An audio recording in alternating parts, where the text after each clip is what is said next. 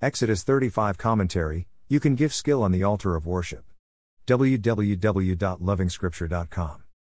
The chapter begins with an emphasis on the Sabbath.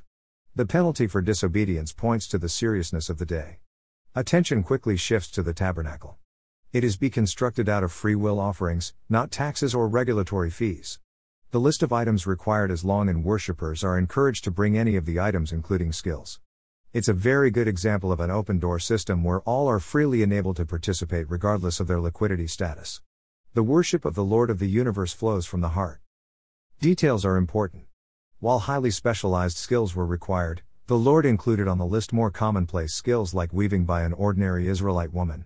While more expensive gold offerings were brought, less expensive and other cheaper offerings like pieces of clothes were also on demand. I don't know if the church is like that today. We have restricted the means by which a saint can worship the Lord in their giving. Saints without liquid cash are left out of the moneybag worship systems of today. From here we learn that the Lord accepted as worship items that the people gave from their hearts.